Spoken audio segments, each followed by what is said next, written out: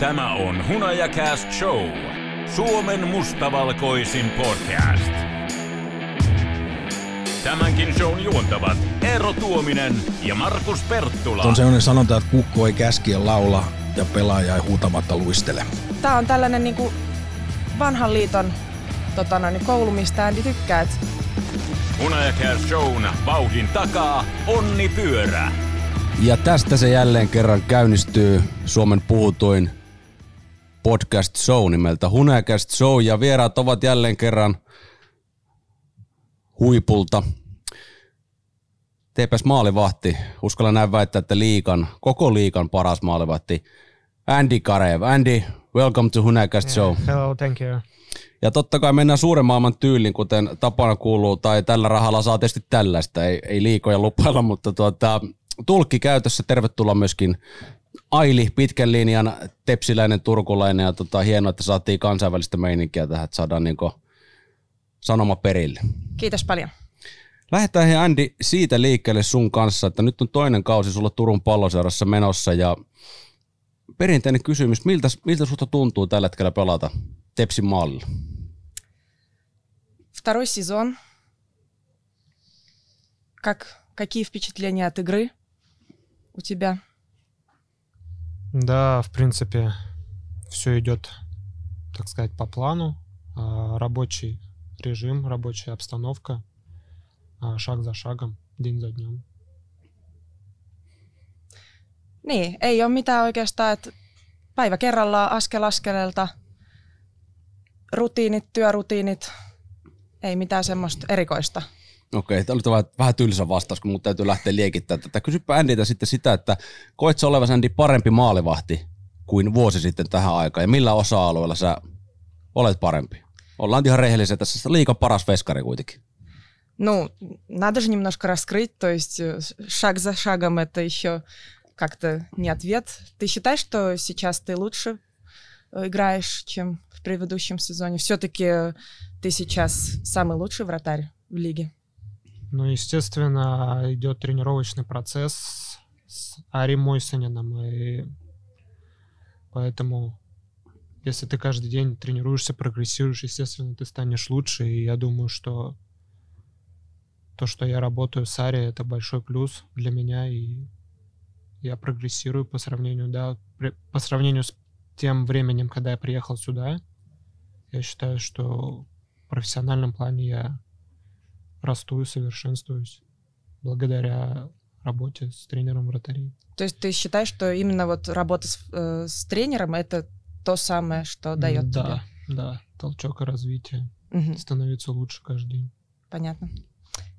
Eli just niin kuin Ari Moisasen kanssa tämä treenaaminen nimenomaan on se, mikä on auttanut tosi paljon, ja se työ, mitä hänen kanssa tehdään, on Andyn mielestä niin kuin se, mikä on tehnyt hänestä koko ajan paremman ja paremman maalivahdin. Ja just siihen viime kauteen verrattuna, niin se on se juttu. Kuinka sattukainen meillä on tänään Ari Moisanen Andyn jälkeen Hunajakastin sohvilla vieraana. Mennään vielä Moisaseen. Kerro, millainen valmentaja Ari Moisanen on? Hän on tämmöinen niin kuin lempeä nallekarhu ulospäin, kahvikuppi kädessä ja vitsi suussa, mutta vaativa kuitenkin siellä, sanotaanko näin, että siinä kovimmassa arjessa. Понял вопрос? Нет. Ну, понял, что что-то про Ари. Ymmärsit jotakin Arista. Joo, jotakin Arista. No niin, jotakin Arista. Millainen Ari on? Да, как ты опишешь Ари Мойсанен?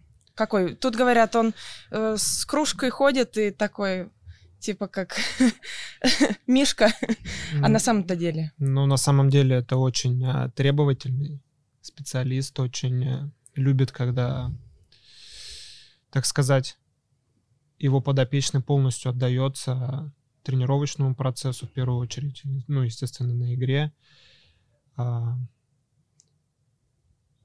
Он любит, так сказать, когда, выполняют его требования.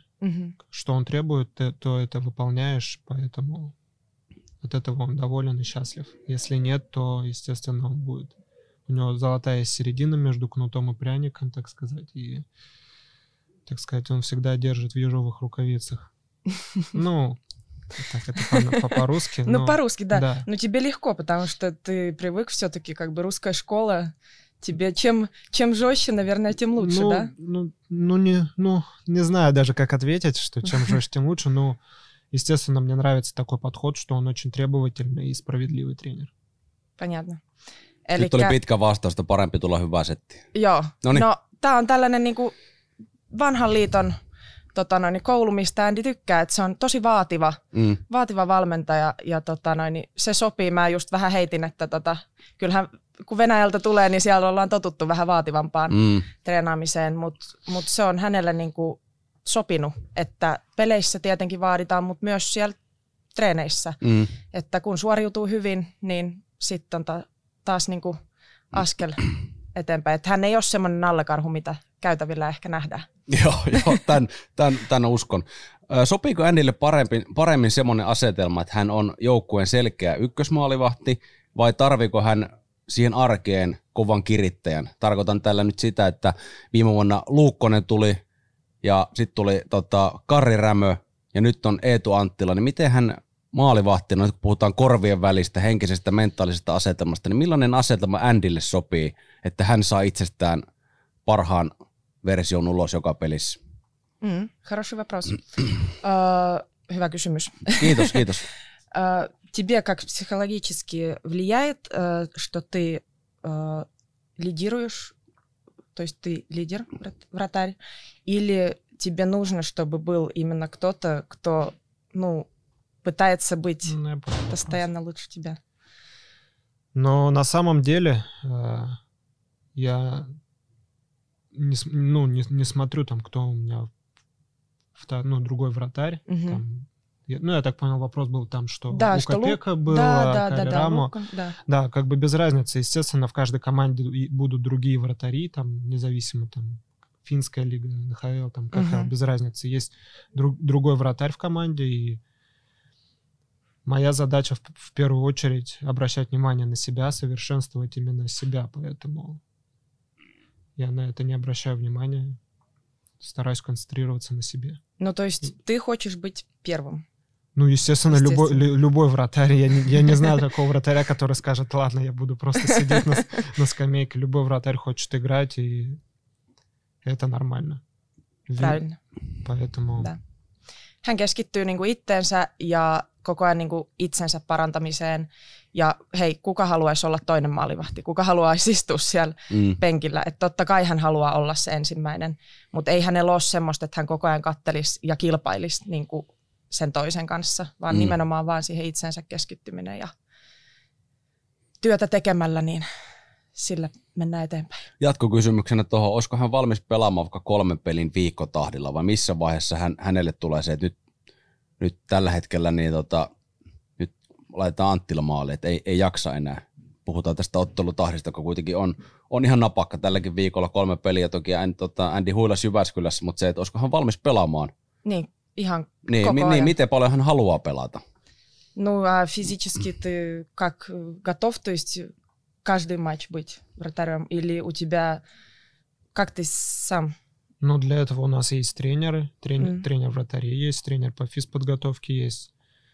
Естественно, они следят за моим физическим состоянием. Если где-то они считают нужным, что мне нужно сделать паузу, они делают паузу, например, если я сейчас играю больше матчей. Так и в других командах то же самое. Ну а так, в принципе, я готовился к сезону плотно и очень большое время уделял физике, чтобы быть готовым и играть много матчей. То есть ты сам чувствуешь, что ты бы мог быть каждый матч? Ну, я чувствую, как я провожу, если матч хорошо, то ко мне подходит там тренер вратарей, спрашивает, как себя чувствуешь, я говорю, все нормально, готов играть дальше. В принципе, я сейчас не ощущаю какого-то дискомфорта в плане физики, что мне не хватает физики, я устал. Нет, я себя чувствую хорошо и да, готов играть. Ну, то есть ты очень относишься, то есть к тренерам и к физике очень... Ну да, конечно. Да. Конечно, делаю упор на физику и да, и как тренер решает, так и будет. Ты доверяешь им? Ну, конечно. Это очень хорошо. Hän luottaa nimenomaan niin kuin valmentajiin, fysiikkavalmentajiin, omaan valmentajansa, että sieltä jos tulee vähän niin kuin semmoista viestiä, että hei, että onko se vähän väsynyt tai jotain, niin aika kova luotto siihen, että mitä valmentajat myös sanoo. Mutta muuten hän on tosi kovan työn tehnyt ja tällä hetkellä ei ole mitään esteitä, etteikö hän voisi olla vaikka joka peli. Ja kyllähän niin kuin aina itsekin sanoo sitten, jos ei ole sellainen tilanne. Mutta siihen on niin kuin pyritty, että fysiikka on kunnossa ja töitä tehdään jatkuvasti. Kyllä. Miten hänen sopeutumiseensa Turussa on auttanut se, että velipoika on tänä vuonna mukana ja Andyn velihän pelaa sitten Tepsin A:ssa. Miten on auttanut? Ты считаешь, что как-то помогает это? Твой брат сейчас играет в ТПС А? То есть... Мне помогает. Да, тебе это помогает, что здесь у тебя есть родственник? Да, в принципе, сильного какого-то там изменения я не заметил. Я, в принципе, живу, мы живем отдельно, я живу своей семьей, у меня жена.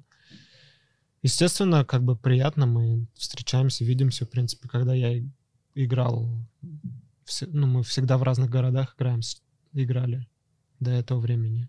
Там, я в другой лиге играл, он в другой. Сейчас в одном городе, конечно, это прикольно, интересно, но как бы большое значение я этому не придаю. Круто, да, что мы в одном городе, но да, большого значения для меня это не играет. Естественно, мы в выходные, там, в свободное время можем провести время вместе, так. Это здорово, но как бы такого большого глобального значения, что мой брат здесь, я этому не придаю. Понятно. No ei ole niin kuin mitään suurta merkitystä, siis tietenkin, että siistii, että veli on täällä ja voivat viettää viikonloppua yhdessä tai mitä vaan, mutta mitään sellaista suurta merkitystä sillä ei ole.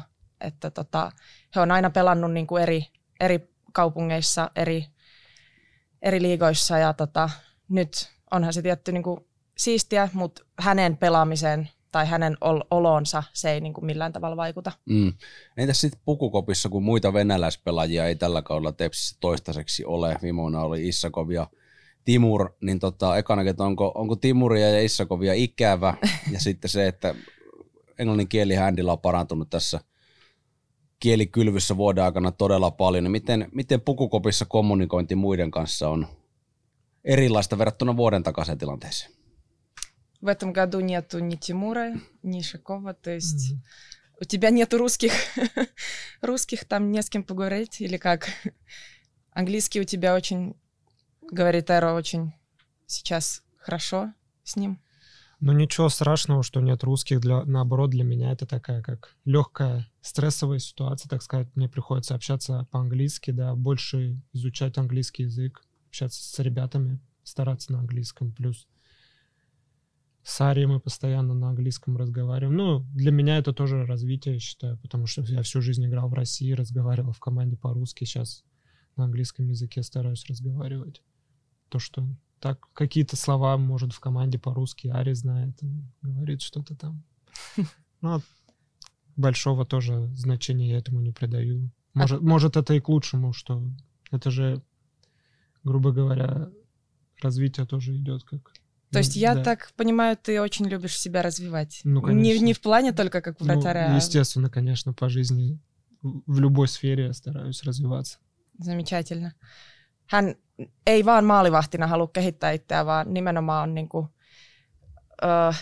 kehitysvaiheessa ihan joka elämäntilanteessa. Eli tässäkin niin hän kokee, että nimenomaan sen englannin kielen kanssa, niin hänellä on vähän niin kuin semmoinen pieni stressitilanne siellä Pukukopissa, mutta se sopii hänelle. Hän niin kuin tykkää siitä, että saa puhua sitä englantia ja on nimenomaan koko ajan parantunut. Ja Arin kanssa, Moisasen kanssa puhuvat koko ajan enkkua. Joo. Mutta sitten jotakin sanoi tulee myös venäjäksi sieltä. Какие слова он знает? В основном вратарские игровые термины. Да, хоккейные термины. Kiroileeko Moisanen muuten venäjäksi? Tuleeko semmoista kovaa palautta venäjällä vai englannilla? Если он тебя очень строго хочет как-то обвинить, он по-русски или по-английски? Ну нет, он уже на английский переходит. На английский, да. Joo, menee englanniksi sitten. Ну, знает, наверное, какие-то русские матовые слова. Ну да, но он их больше в шуточной форме применяет. Ne on sitten vaan vitsiä varten ne venäläiset kirosanat. Aivan. Hei, loppukysymys Andille. Minkä takia Andin mielestä Tepsi on sarjakärjessä? Mikä on hyvän pelin salaisuus maalivahdin silmin verrattuna vaikka vuoden takaisin tilanteeseen, kun syksyllä ei ihan oltu siellä kuitenkaan neulan kärjessä ja nyt ollaan sarjakärjessä, niin miltä pelaaminen näyttää Andin silmin? Последний вопрос. Почему ты считаешь, что ТПС сейчас лидирует и первым? Потому что в прошлой осенью не было такого. Почему мы сейчас на высоте? Но я считаю, что, во-первых, нам нельзя этим довольствоваться и радоваться, что вот мы сейчас на первом, и об этом много говорить. Нам нужно идти от матча к матчу, выполнять тренерское задание, тренерскую установку, хорошо тренироваться, проводить каждую тренировку на максимуме и смотреть как бы день за днем. Вот. Я считаю, что это так надо. И, ну, естественно, большая работа проделана ребятами и тренерским штабом, чтобы быть на вершине. Но я еще раз повторюсь, нельзя довольствоваться этим. Мы порадовались, забыли, дальше идем, готовимся к следующей игре. Правильно. Eli ei saa ylpeillä.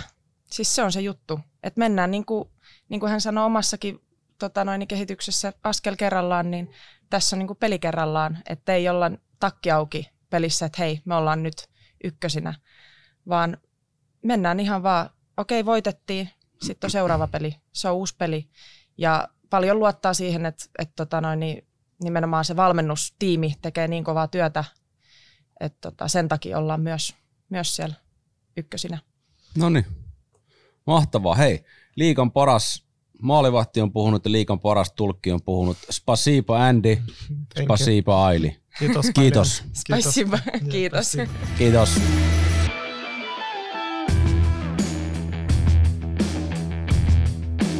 Ja tästä se jälleen jatkuu onnipyörän, sanotaanko nyt näin, että sähköistämä Hunajakäst show ja vieraana... Mahdollistama.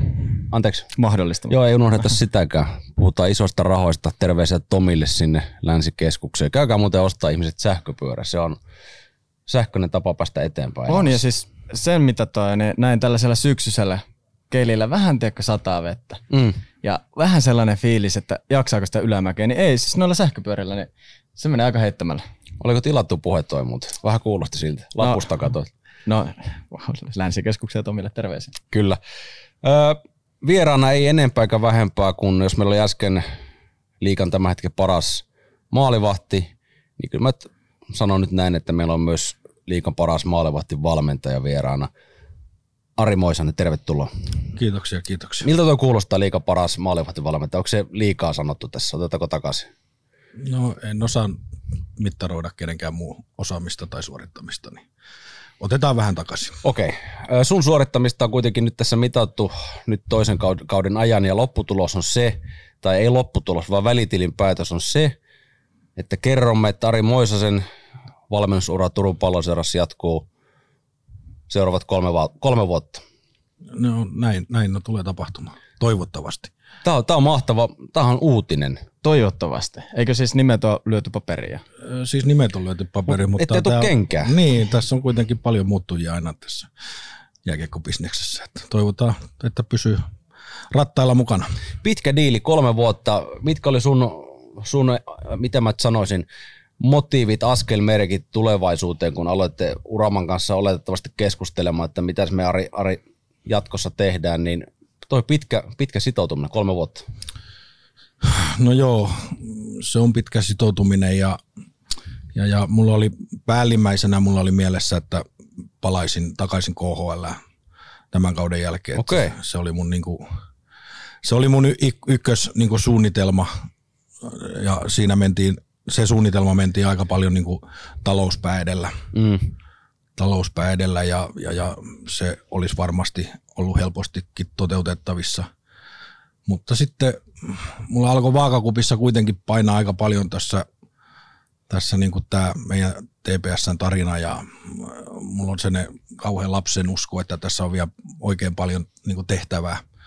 Ei pelkästään tuon niin kuin jäätason homman kanssa, vaan ihan tuon yhteisöllisyyden ja turkulaisuuden ja että me saataisiin halliin ihmiset takaisin ja saataisiin tästä oikeasti niin kuin iso juttu, niin mulla sen lapsen usko heräsi, että tässä on oikeasti mahdollisuus se tehdä ja se houkutteli mua äärettömän paljon ja se vähän muovasi omaa ajatusmallia, että haluan olla sitä korttia kääntämässä ja katsomassa ja 3 vuoden päästä katsotaan, että menikö se niin kuin kaiken kaikkiaan, että tietysti jääkiekko ja urheilupuoli on mulle niin kuin se ykkösjuttu, mutta haluan myös olla omalta osaltani edesauttamassa, että Tepsi pääsisi taas niihin yleisölukuihin, mitä täällä kuuluisi olla, että meidän lattia olisi siellä 5 tonnia ja katto on sitten, että myydään EIOta, että siihen tarvitsisi niin kuin päästä, että puhutaan aidosti ja oikeasti niin kuin suurseurasta, että aina puhutaan, että TPS on suurseura, mulle se mittari on aina suurseura, että paljon meillä on faneja, paljon meillä on yhteistyökumppaneita, paljon meillä on ihmisiä tuolla katsomossa, niin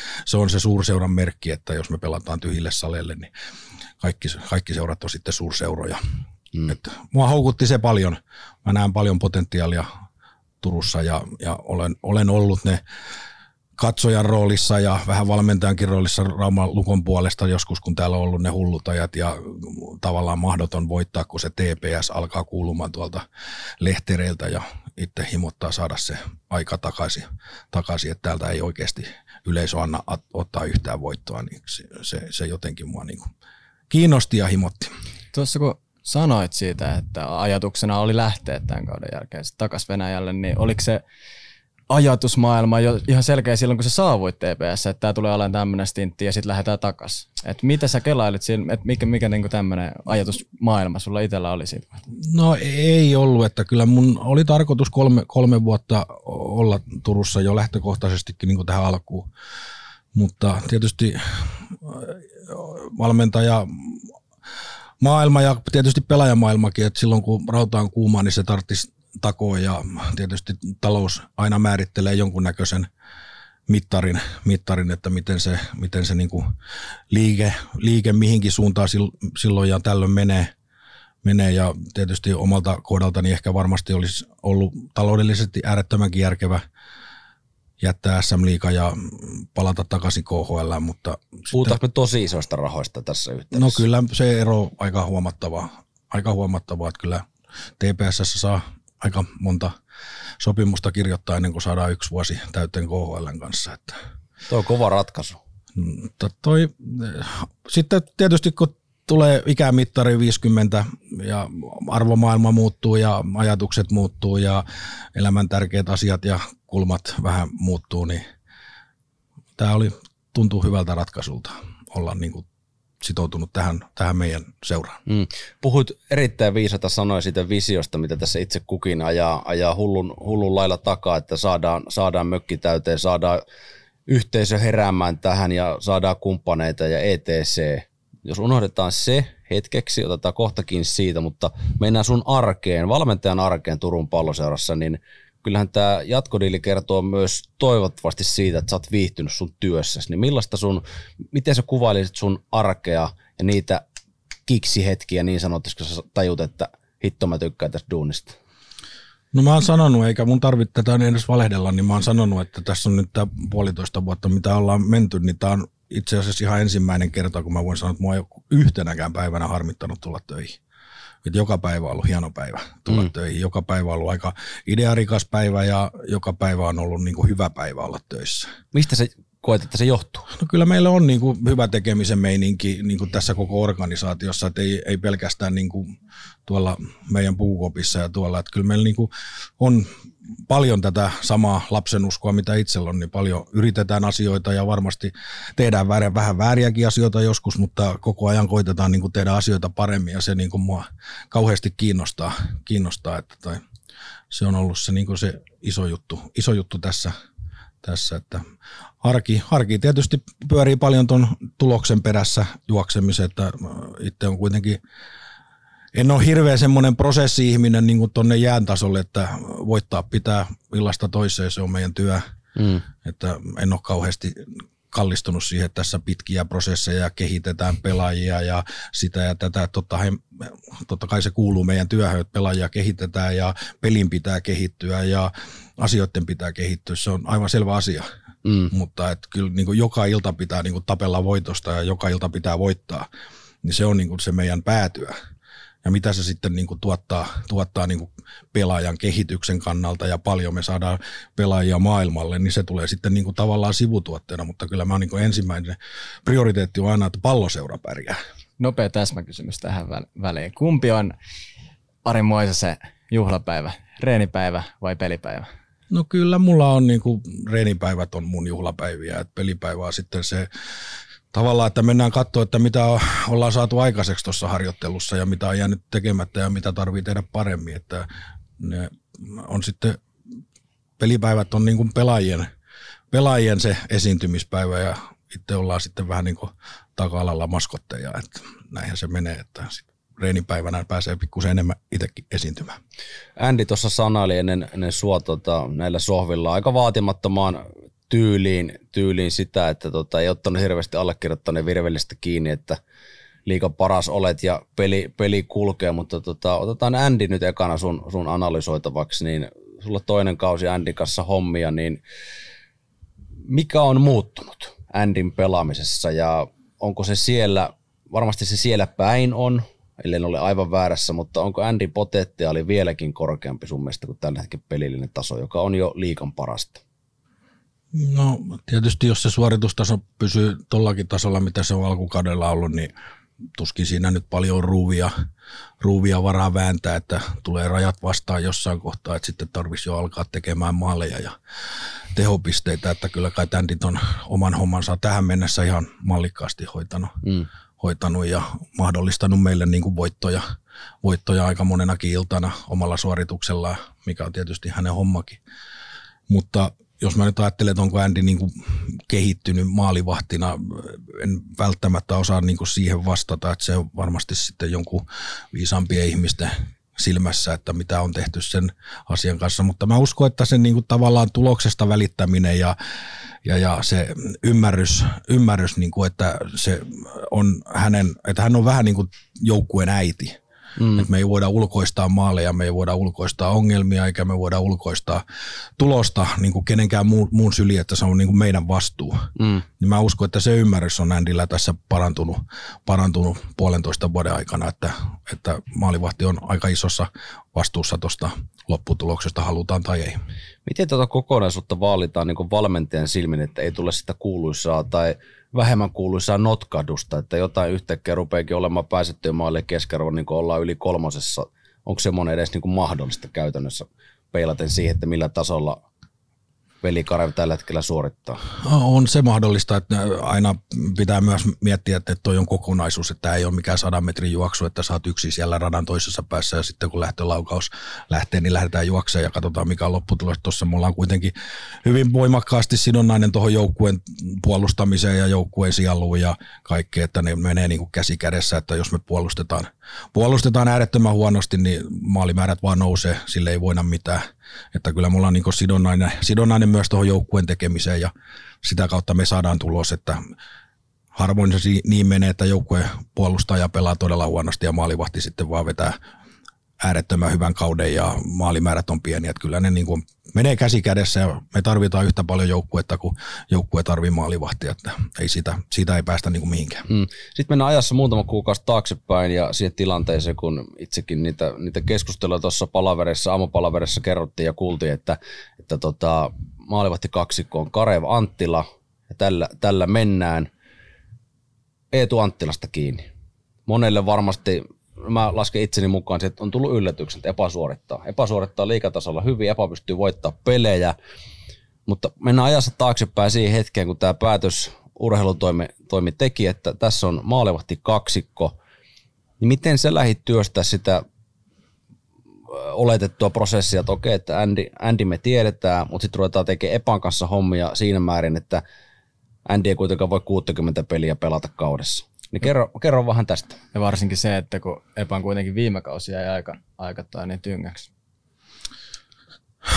No joo, meillähän oli ruotsalaismaalivahti sopimuksen alla ja sitten kun hän päätti jäädä NHL-ympyröihin, niin tuli se keskustelu, että mitä niin kuin tehdään sen asian suhteen ja itse on siitä ihmeellinen valmentaja varmasti, että niin kuin on äärettömän paljon myös talouden perässä, että mihin meidän kannattaa rahaa laittaa.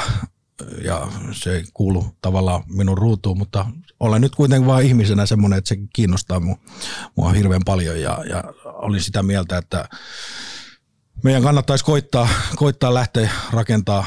Meillä oli Vuorio Anttila tuossa niin kuin tavallaan Liipasimella ja Eetulla, niin kuin sanoit, niin viime kausihan mulla ei ollut oikeastaan mitään näyttöjä hänestä. Että oikeastaan tiesin, minkä näköinen mies on ja minkä kokoinen, niin se oli ainoa lähtökohta suurin piirtein siihen, mutta jos et sä koskaan mihinkään luota ja mitään koskaan koita, niin mitään ei myöskään voi saavuttaa ja tehtiin sitten semmoinen päätös, että annetaan puhdas mahdollisuus ja soitin Eetulle, että onko hän valmis tappelemaan tästä ruudusta, että mitä ei tule ilmaiseksi ja kaikki päivät on niin kutsutusti näytön päiviä, että lohkaisella langalla mennä, että niin kuin sanonkin, että pitää voittaa illasta toiseen. Että ei tässä niin kuin sillä lailla, että annetaan jollekin mahdollisuus, annetaan. Niin kauan kuin hän täyttää sen ruudun, mikä mahdollisuus me ollaan annettu, niin hän on kyllä täyttänyt sen ruudun. Ja siitä se sitten lähti niin kuin kuoriutumaan ja kyllä siinä alussa varmaan oli, Eetulla oli epäusko ja allekirjoittaneella oli epäusko ja seuralla oli varmasti epäuskoja oli enemmän kuin, niin kuin se näkemä, että tästä hyvä tulee ja nyt ollaan päästy rappusia pikkusen eteenpäin ja valettu sitä perustaa, mitä mä katson, että maalivahtipelissä ja yleensäkään urheilijan elämässä pitää olla niin kuin se perustus kunnossa ennen kuin päästään niin kuin rakentamaan sitä taloa ja nyt ollaan valettu sitä perustaa ja betoni alkaa kuivumaan ja nyt on niin kuin se steppejä ruvetaan ottamaan eteenpäin, mutta vielä niin kuin valotyöt on kesken, että hyvinhän on haasteeseen vastannut. Epäusko on muuttunut epäuskoksi. Hei, oikein makea varovasti nyt. Tämä on hyvä keskustelu, ei lähetä tuolle linjalle. Pitikö sun näyttää tietyllä tapaa Epalle kaapin paikka, että tervetuloa isojen poikien peliin, kun Epa itse sanoi silloin syksyllä, että kun mä kysyin jotain, että miten on mennyt, että kovahan te painatte hommia, että joo, Mose puuttuu kaikkeen ja se on ihan hyvä. Niin oliko sulla semmoista, että Epa nyt ei ole enää A-junnuissa ja nyt kun annetaan tämä mahdollisuus, niin vaatimustaso on jotain semmoista, mihin sä et ole tottunut. Pitikö kovistella? No varmasti se on mulle sekä heikkous että vahvuusvalmentajana, että mulle vaatimustaso tarkoittaa oikeasti vaatimustasoa. Se koskee kaikkea. Se koskee itseä ja se koskee valmentajatovereita ja kenttäpelaajia ja maalivahtia, että en usko itse, että voidaan saavuttaa tai voidaan olla voittava organisaatio, jos ei vaatimustaso ole niin kuin ihan tapissa ja mun mielestä se kuuluu ammattiurheiluun, että lässytys on lässytystä ja työnteko on työntekoa. Että sytyn. Että se mun mielestä niin kuin, että kovistella, mitä se sitten niin kuin pitää sisällä, että sanoin joskus leikkisästi, että on sellainen sanonta, että kukko ei käskien laula ja pelaaja ei huutamatta luistele. Niin se on semmoinen oma viisaus ja uskon siihen voimakkaasti, että pelaajia pitää pikkusen poltella takalistosta, että saadaan se paras irti niin maalivahteja kuin kenttäpelaajiakin. Oletko yllättynyt pelillisesti siitä, missä TPS on alkusyksyn ollut ja on? No olen mä ehkä niin tuon tuloksen, jos niin tulosta katsotaan ja pelataan, niin olen mä siitä yllättynyt, että ollaan pystytty rimpuilemaan niin voittoon näinkin useasti. Että eihän välttämättä meidän peli ole aina ollut sen näköistä, että me oltaisiin niin tuossa asemassa, mitä tällä hetkellä niin ollaan, mutta se on myös meidän vahvuus, että me ollaan kaikki se tuolla alhaalla ymmärretty, että meidän voittaminen on tullut niin kuin tavallaan siitä puolustamisen sielusta ja siitä niin kuin sitkeydestä, mutta eihän se peli vielä kuitenkaan ole sillä tasolla, mitä me halutaan ja mitä sen pitää olla, kun mennään tuonne kevättä kohde, että työmaata on vaikka kuinka paljon jäljellä, mutta se on kuitenkin ne lopputulokset, niitä ei pyyhi kukaan pois, että pelataan hyvin ja hävitään, niin ei anna meille mitään, pelataan vähän huonommin, sitten voitetaan, niin ne 3 pistettä on ja pysyy, että se on, täytyy muistaa nyt. Niillä pisteillä kuitenkin sitten jaetaan niitä paikkoja, kuka tuolla loppukeväällä pelaa. Joukkueessa paljon vaihtuvuutta tähän kauteen, mutta minkä verran se viime kevään uroteko finaaleihin antoi niin sanotusti siementä ja kasvualustaa tähän kauteen, vaikka tulikin uutta ukkoa tilalle, mutta se tietynlainen niin kuin muistijälki, joka kuitenkin kollektiivisesti koppiin jäi siitä, että kova työ tuottaa hyvin usein hyvää lopputulosta, niin mitä se on tuonut tähän kauteen mukana? Ja onko ulkkarit esimerkiksi sun mielestä, miten ne on omaksunut tämän tai uudet pelaajat muuten? No ainahan niissä on omat ongelmansa, kun joukkue vaihtuu, mutta se kuuluu tähän, että niin kuin sanoin tuossa alussa, että ei ole mitään pitkiä prosesseja. Tämä on semmoinen 90 kuukauden töräys ja sitten katsotaan, että mitä ollaan saavutettu. Että semmoiset aikakaudet, että oli pitkiä prosesseja ja suunniteltiin ja 3 vuoden päästä menestytään, niin se tietysti kuulostaa äärettömän hienolta, mutta voi olla, että kun nyt aloitetaan prosessi, niin 3 vuoden päästä ei yhtään samaa pelaajaa. Juuri näin. Semmoisia oikein pitkiä pelaajapolkuja ja prosesseja tässä on turha suunnitella, että tämä kuuluu nykypäivän SM-liigaan ja muihinkin seuroihin tai muihinkin sarjoihin, että pelaajat vaihtuu ja tulos pitää tehdä tässä ja nyt. Ja kyllähän se tietysti se viimevuotinen, mitä niin kuin saatiin aikaiseksi, niin varmaan loi sitä pohjaa tonne koppiin, että mikä on täällä niin kuin marssijärjestys ja mikä on se, mitä täällä odotetaan niin kuin palloseuralaiselta, kun sanoo tonne koppiin tulla, niin varmaan siinä niin kuin se jatkumo jäi ja sitten Jose ja kumppanit, kun tuli tuohon valmennuspuolelle, niin jatkaa sitä soihdun kantamista omilla mausteillaan, mutta kyllä se niin kuin kaikille täällä mun mielestä selvää, että miksi täällä ollaan ja mikä on meidän niin kuin vaade, että me ollaan kuitenkin tulosurheilujoukkue ja se on mun mielestä niin kuin pysynyt, että meidän pitää illasta toiseen olla siinä voitosyrjässä kiinni. Voitetaanko aina, niin sitä ei pysty niin kuin tässä lupailemaan, eikä ammattiurheilussa muutenkaan, että kuka tässä niin kuin loppuviimeksi sitten kädet pystyssä, että yksi joukkue kuitenkin on kädet pystyssä enää kauden jälkeen, mutta kuitenkin se, että meillä on niin kuin mahdollisuus voittaa jotain, niin se vaatii äärettömän kovan työn ja raastamisen.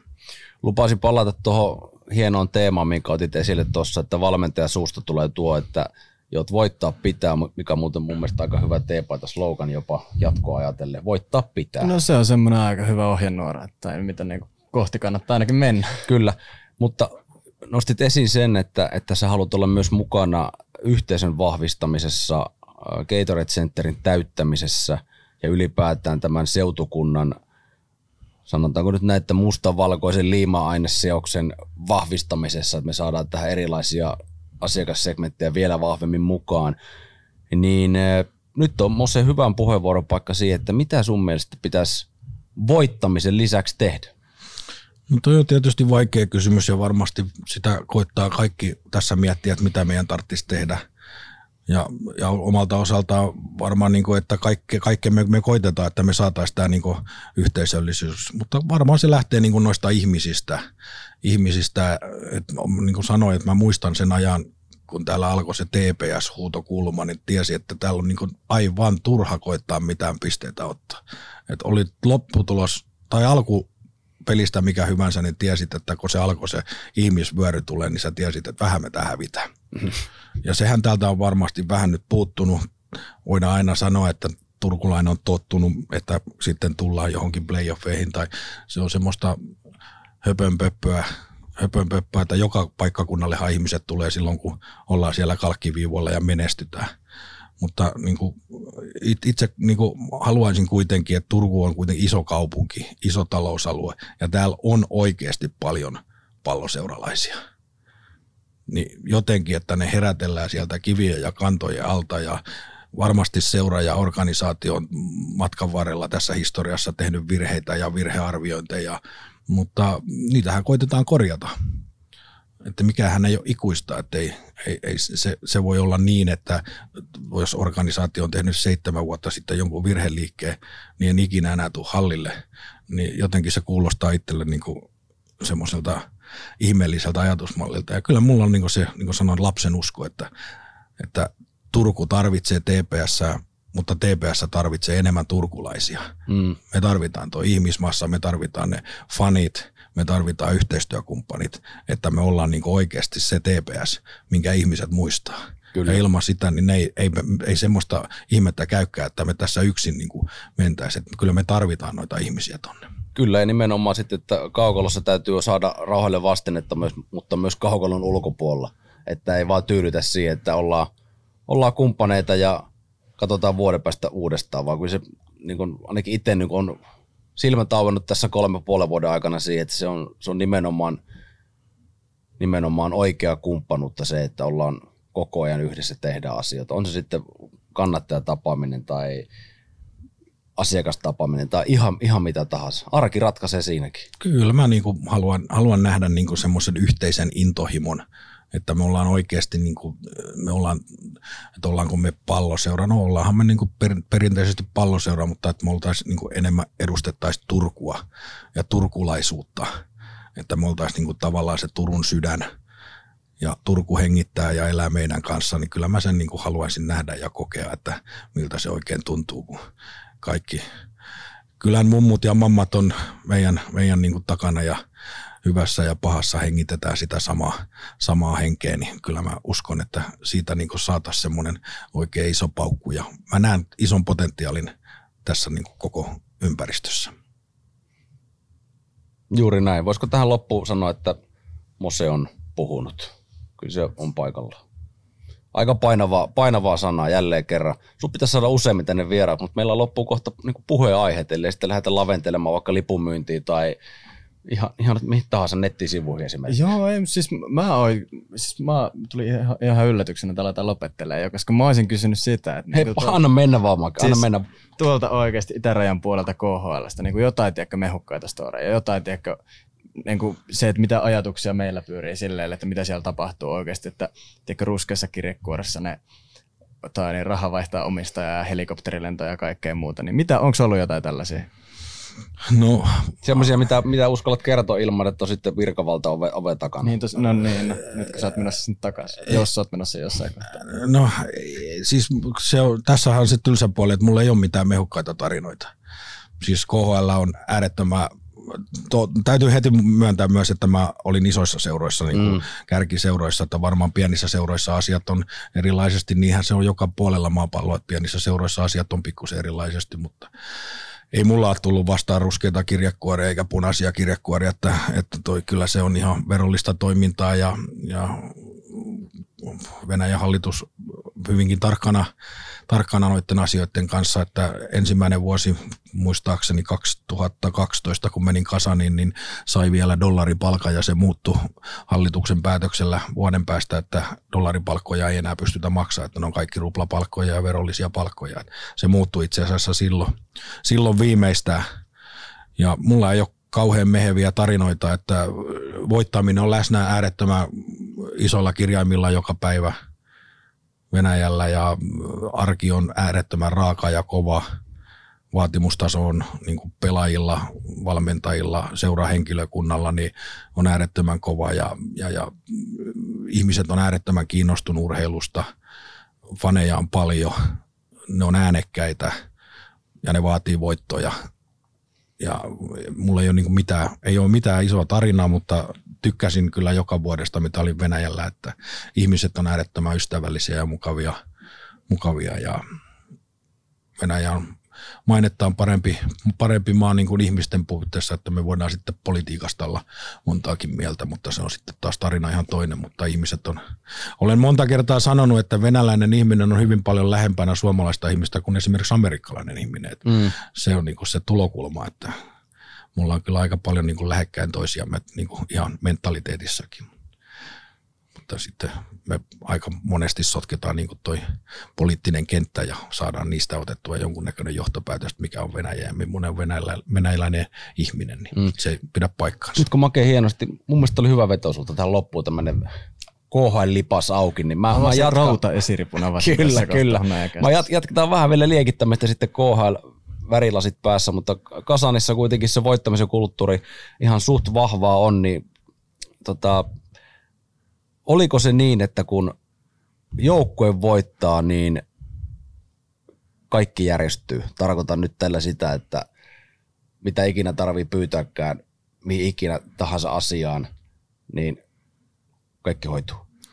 No siis kyllähän ei se edes ole sidonnainen siihen voittamiseen, vaan tavallaan kaikki järjestyy, mitä urheiluun tarvit tai mitä nyt kukaankin katsoo valmennuksesta tai seurajohdosta, että voittamisen eteen tarvii tehdä, niin kaikki tehdään ja kaikki järjestyy. Mutta sille, että kaikki tehdään ja kaikki järjestyy, niin se edellyttää, että myös voitetaan. Kyllä. Että jos ei voiteta, niin sitten tulee kyllä joku ja kysyy, että miksi näin ollaan toimittu ja mitään ei ole tapahtunut. Että se on niin kuin se. Mutta kyllä siellä niin kuin näissä isoissa seuroissa niin ei sillä lailla ruplia säästetä, että jos joku masina tarvitaan tai joku parempi juttu tarvitaan, niin sehän järjestetään. Mutta se myös tarkoittaa, että tulos pitää olla sen mukainen, että se järjestely on jonkun arvoinen. Että Kasani esimerkiksi joka vuosi ennen playoffia lähtee perheeneen, niin lähtee Dubaihin. No rupeaa niitä tarinoita tulemaan. Dubai, no näin värikkäitä tarinoita, mutta on lähtenyt niin kuin kautta historian aina Dubaihin ennen playoffia. Joo. Ei tarvitse mennä siihen, mitä siellä Dubaissa tapahtuu. Miten pitkä reissu? No se riippuu vähän, että mitä se sarjaohjelma siinä kohtaa antaa myöden, mutta se on 6-8 päivää.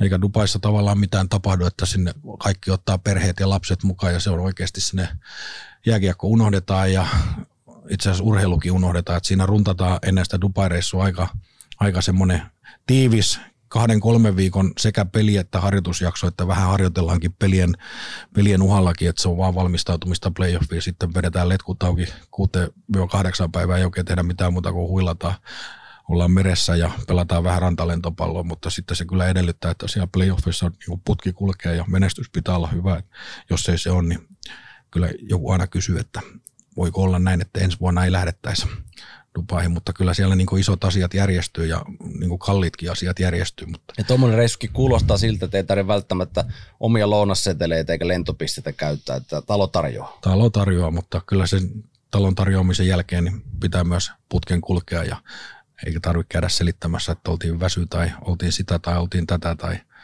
silloin pitää olla kyllä valmis, kun limppu putoo playoffeissa jäähän, niin mestaruus on ainoa tavoite. Eihän sitä aina voiteta, mutta kyllä ne aika useasti sen on kyllä vienyt. Lähdettiinkö oltiinko lähtemättä kertaakaan Dubaihin, että oli mennyt sen verran? Nyt on tilanne se, että nyt ei. Kone ei nouse.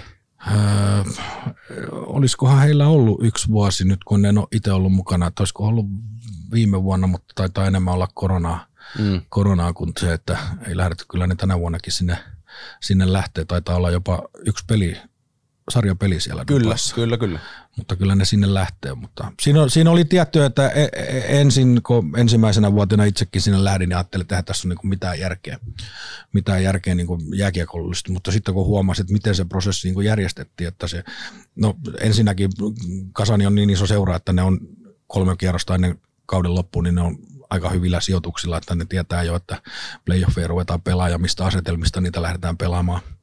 Niin sehän tietysti edesauttaa sitä, mutta kyllä siinä vedetään aika kova, pelataan ja harjoitellaan niin erittäin kovaa se 3 viikkoa ennen kuin mihinkään Dubaihin lähdetään. Että se on itse asiassa ihan hyvä, että lyödään niin kuin tavallaan letkut auki.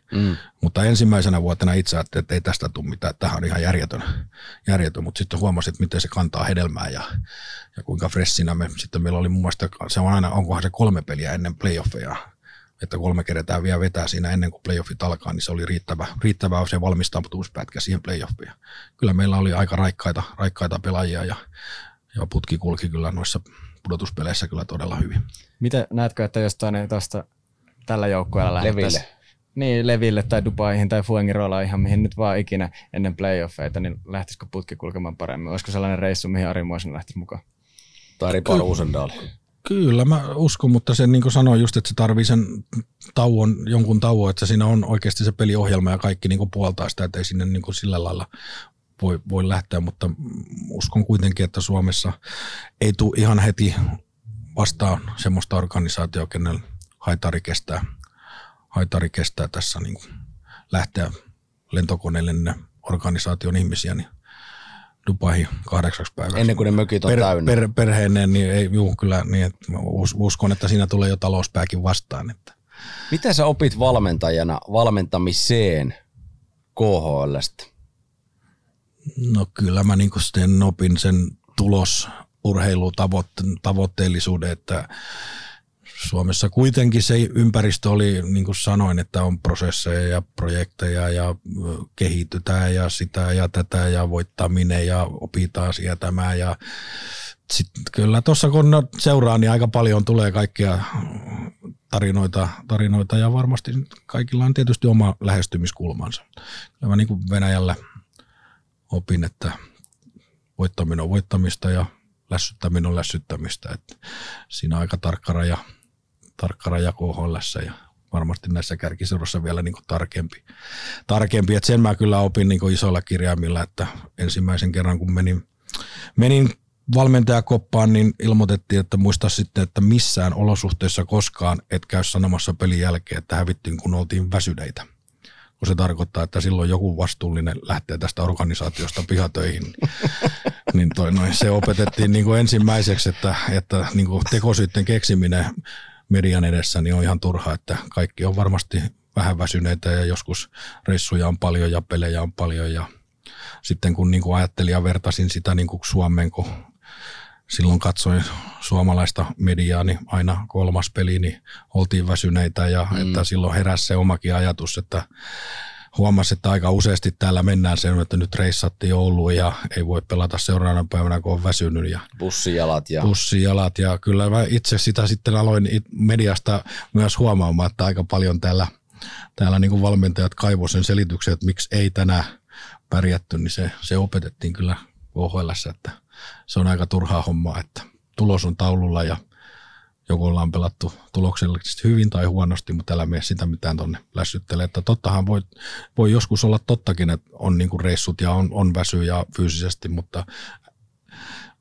on käyttänyt sitä, että jos Mikko Kivisen näytelmää menen katsomaan ja Kivinen sanoo, että vedetään vaan puolivaloin tänään, kun on pikkusen ollut raskaampi viikko, niin en mä nyt hirveän tyytyväinen siihen olisi, että se näytelmä vedettiin puolivaloin sen takia, kun on ollut raskas viikko takana, niin on vähän niin kuin ajatellut tässä jääkiekossa sen sama, että ihmiset ostaa sen lipun ja ne haluaa tulla näkemään, että jääkiekko-ottelussa taistellaan viimeiseen asti niin kuin voitosta, niin ei sitä lipun lunastanutta ihmistä hirveästi lohduta, jos Moisanen menee media eteen ja sanoo, että tänään vähän jäi piippuun, kun oltiin väsyneitä, niin mä veikkaan, että se jo Aurajoen rannalla hirveän tyytyväinen, että no ei siinä sitten mitään, että mennään taas seuraavan kerran, että sitten jos ne olisi vähän virkoisemman jalan kanssa liikkeelle, että tässä on niin kuin, että olen ajatellut sitten näinkin päin.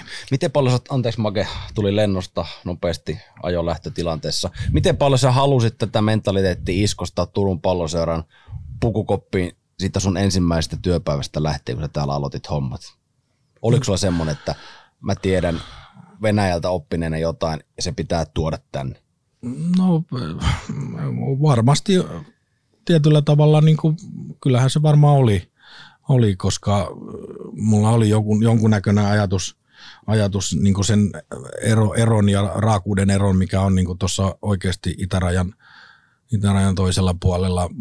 Kyllä mulla varmaan se oli, joskin noi alkupäivät, jos mennään vuotta taaksepäin, niin kyllä ne mulle vähän silmille tuli, että kyllä täällä oli monennäköistä oli ennen kuin alkoi se tulos niin ole niin kuin siinä kosketeltavina. Kyllä tässä monennäköistä selitystä oli, että miksi ei tuloksia voi tehdä ja tulla. Ja kyllä mä ainakin koin itse, että kyllä tuossa niin kuin ongelmaakin alkumatkoilla oli. Mutta kulttuuria on sun mielestä myös muutettu.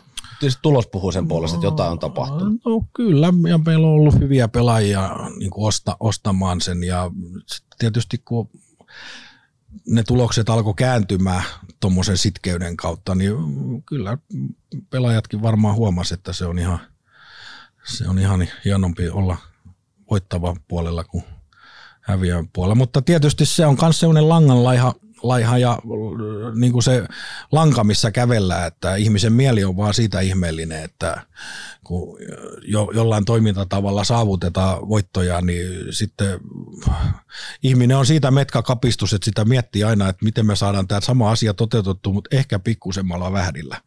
Ihmisen mieli on semmoinen, että mä oon joskus sanonut aina, että mulla on kohtuullisen iso nurmipiha ja ei yhtään nurmikoleikkausta mennyt niin, että mä mietin koko ajan, että miten mä pääsen tämän saman leikkauksen, mutta pikkusen vähemmällä kävelyllä. Ja mä sitten niin kuin keksin sen, että mä ulkoistan tämän koko nurmikon leikkauksen, että nythän mä en leikkaa nurmikkoa enää yhtään itse, että se on firma, mikä sen käy leikkaamassa, että mä ulkoistin. Mutta tämä on niin kuin sama asia vähän, että ihminen on semmoinen kapistus, että aina mietitään, että miten me saadaan tämä sama lopputulos hiukan pienemmällä panostuksella. Ja sitten siinä tulee aina se valmennuksen ja seuran ja pukukopin niin se, että me osataan niin reivata purjeita auki silloin, kun niiden pitää, että huomataan, että koska purje vähän lässähtää, niin se on semmoista veitsenterällä kävelyä. Kyllä. Make. No vähän mentiin eteenpäin jo tuossa, mutta olisin sitä vaan vielä kysynyt tuosta, kun puhuttiin siitä Venäjän nollatoleranssista häviöiden suhteen periaatteessa. Et tuliko kertaakaan sille seurajohdi, siis oikeasti niin kuin iso kiho, että Ari, perustele. No kyllä siellä tuli, että kyllä, en voi sitä kiistää, etteikö olisi tullut, että kyllä jos tappioita tulee ja peli ei käy, niin kyllä siellä joutuu itse asiassa vastaamaan että miksi asiat menee niin kuin ne menee. Mutta oli se myös niin, että silloin kun sä kerroit, että miksi asiat menee sun mielestä tietyllä tavalla, niin ei he sitä sitten niin kuin, tavallaan he oli vaan kiinnostunut, että miksi mun mielestä asiat menee ja tarviiko sille asialle tehdä jotain. Yleensä se tarkoitti se kysymys sitä, että tarviiko tässä vaihtaa niin kuin miestä. Ei välttämättä juuri sitä valmentajaa, vaan että onko työkalut semmoiset, millä mä niin kuin koen ja tunnen, että mä pärjään. Että ne oli myös valmiita siihen, että sitten jos on Piltema huonompi työkalu, niin haetaan Piltemasta parempi työkalu, jos näin on. Mutta se tarkoitti myös se kysymys sitä, että jos mä sanoin, että mä tarvin paremman jakoavaimen, että mulla tämä jakoavain ei toimi, niin jos mä halusin sen paremman, niin se parempi jakoavain hoidettiin, mutta sitten se homman piti myös ruveta käymään tai sitten vaihdettiin jakoavaimen kääntäjä. Että näinhän se menee. Mutta kyllä siellä kysyttiin aina kun tappioita tuli, että mikä on niinku tilanne ja miksi niitä tulee. Ja muistan myös ensimmäisenä kautena semmoisen, kun voitettiinkohan me 12 ensimmäistä peliä peräkkäin. Ja suomalaisena tyytyväisenä valmentajana ajattelin, kun hävittiin 13 peliä, että tuli niin kutsutusti tilastotappio, niin kyllä mä ymmärsin siitä toiminnasta, että ei tällä mitään tilastotappiot. Kyllä siellä oli niinku... Mitä tapahtui? Kyllä siellä sanotaan, että roskikset lensi ja videopalaverit oli kohtuullisen rankkoja, että miksi se tulos kääntyi miinusmerkkiseksi, niin huomasin, että ei tässä kannata mitään tilastotappoja odottaa, että voittaa pitää illasta toiseen ja mieluummin 60 peliä peräkkäin kuin 50. Voittaa pitää. En pääse nyt tosta irti eikä tarvikaan. Kova setti ja voittavaa puhetta. Ari Moisanen, sydämeni pohjasta onnittelut jatkosopimuksesta. Sua tarvitaan täällä, mutta myös tuolla alakerrassa, joten varaudu sitten jatkossa, että kutsuja satelee. Ja hyvää syksyn jatkoa ja kaikkea hyvää elämässä eteenpäin muutenkin. Make. Kiitos. Ei mulla ole mitään lisättävää tähän. No niin, me kiitämme. Kiitos ja toivottavasti niin kuin saadaan toi mökki täyteen ja faneja tonne mustavalkoiseen katsomaan, että me tarvitaan niitä kyllä äärettömän paljon. Juuri näin. Hunajakääs Shown vauhdin takaa Onni Pyörä. Hunajakääs Show jälleen ensi viikolla. YouTube, Supla ja Spotify.